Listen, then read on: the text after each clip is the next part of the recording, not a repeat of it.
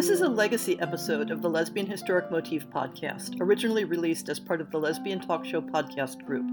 Some references may be obsolete. The show looks at lesbian-relevant themes in history and literature, has interviews and discussions about current historical fiction with queer female characters, including fantastic versions of the past, and presents new original historical fiction for your enjoyment.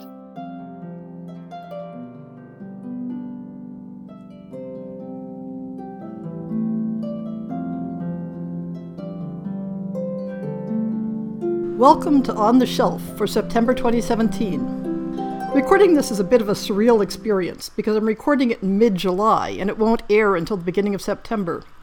You see, I'm going to be spending 3 weeks in August traveling to Europe for the WorldCon, the World Science Fiction Convention, in Helsinki, Finland, and then traveling around visiting friends, some of whom I've known online for over a decade but have never met in person yet. And while I'd love to burble a bit about the convention and my trip in this update, I'm looking at the calendar and suspecting that I'll be too wiped out to record anything in the few days between when I get back and when this episode will have to air.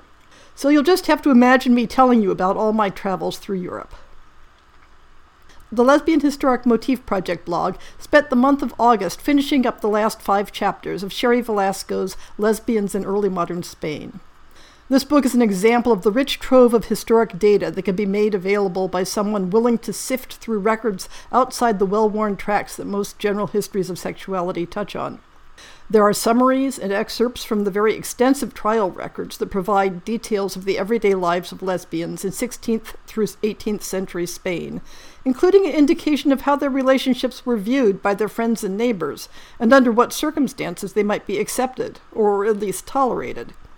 There's a discussion of 3 individuals who became something of gender outlaw celebrities in 16th and 17th century Spain, including the part that race and class played in how they were treated. As touched on in discussions of Catalina de Erauso, upper-class women in early modern Spain basically had 2 options, marriage or the convent, and not all women in convents were there because they had a religious vocation.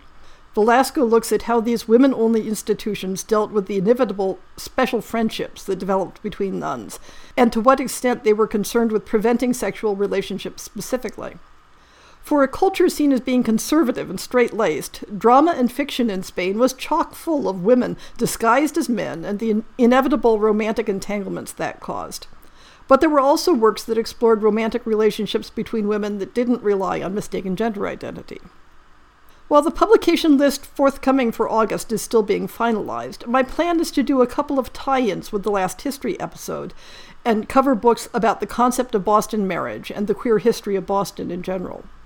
This month's author guest will be Genevieve Fortin, whose historic novel about Canadian immigrants to New England in the early 20th century was released just a couple months ago. The Ask Sappho segment this month comes from a question on the Lesbian Talk Show chat group on Facebook. As of the time of recording, I hadn't received permission to mention the requester specifically, but if you're out there, I hope you're listening. This was a request for lesbian historical novels set at the time of the American Civil War. Since there isn't already a specific Goodreads list set up on this topic that could be pointed to, I thought I'd throw something together. Of course, now I will make it into a Goodreads list. This is largely taken from sifting through Goodreads lists of lesbian historical fiction to find the books with the desired setting. To narrow things down, I'm specifically focusing on books and stories that have the war as a background, not simply ones from the same general time period. I've tried to summarize reviews of the books that I haven't read myself, and most of these I haven't read myself. But I hope I'll be forgiven for starting off with an anthology sister. The short story Emma by Priscilla Scott Rhodes in the anthology Through the Hourglass, edited by Sachi Green and Patty G. Henderson, is a sweet love story set on the cusp of the American Civil War, involving a girl who disguises herself as a boy to run away from home, and who takes a job as a handyman at a school for the deaf. Complications from a budding romance with one of the students motivate her to enlist in the army. I really liked the voice in this one. It's told in something of a diary style, and the historic context was quite believable. Firefly by Whitney Hamilton follows the intersection of 2 Southern women during and after the war, one a widow struggling to keep her farm going, the other a woman who served in the Confederate Army in male disguise. Reviews on this book are passionate in several directions. Many readers were drawn in by the story, but several were concerned that it painted a too rosy picture of social and political issues underlying the war, particularly with regard to race. Promising Hearts by Radcliffe also hinges on a character who participated in the war in disguise. This ends up being a very strong trend in this list of books. This time the woman is a surgeon who comes out of the war wounded in body and spirit and heads west, where she encounters an archetypal madam with a heart of gold. Reviews were impressed with the intensity of the story, but some felt the short length was a bit too packed with details to do justice to the characters. House of Clouds by K.I. Thompson has the setup for an enemies-to-lovers romance, with a staunch Union loyalist and actress turning spy until she's confronted with the need to betray the woman she loves, the daughter of a Confederate officer. Reviewers seem to agree that it's more of a strong historical novel, full of nuanced and accurate details, that has a romance subplot, but is not primarily a romance story. Words Heard in Silence by T. Novin and Taylor Rickard blends the two popular motifs of a woman serving in the army in male disguise and throwing two people from different sides of the conflict into close connection. Charlie Redmond, the soldier in disguise, commands a troop quartered at the Virginia farm of widow Rebecca Gaines. Their growing attraction threatens Charlie's secret. Most reviews were enthusiastically positive, though with few details. Some felt the book's origins as an episodic serial could have been cleaned up a bit more.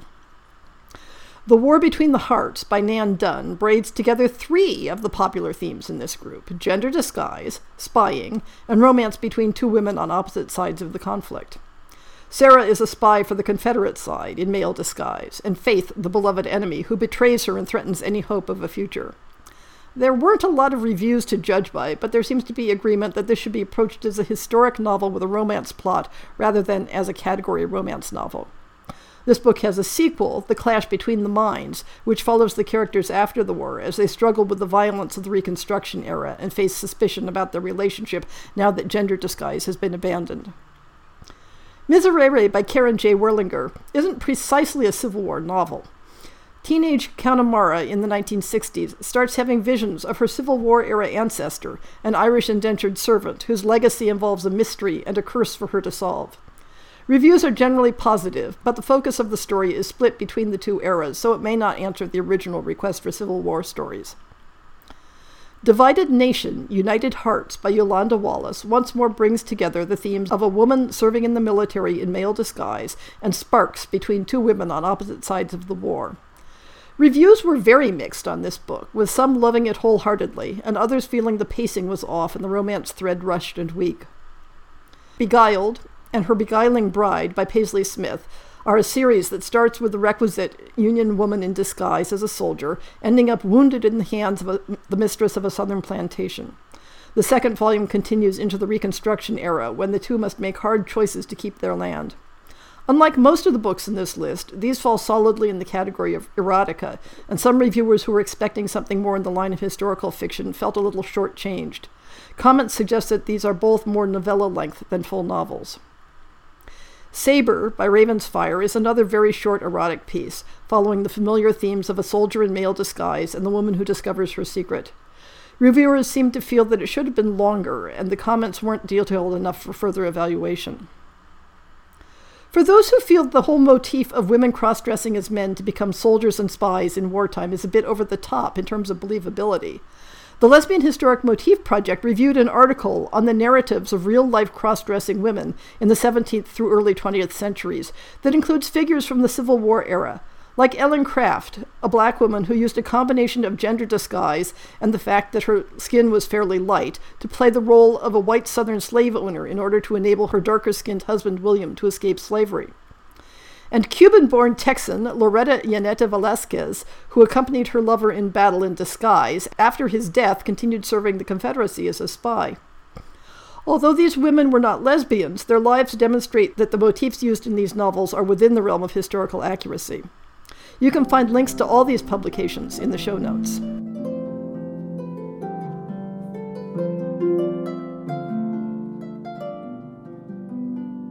I hope you've enjoyed this episode of the Lesbian Historic Motif Podcast.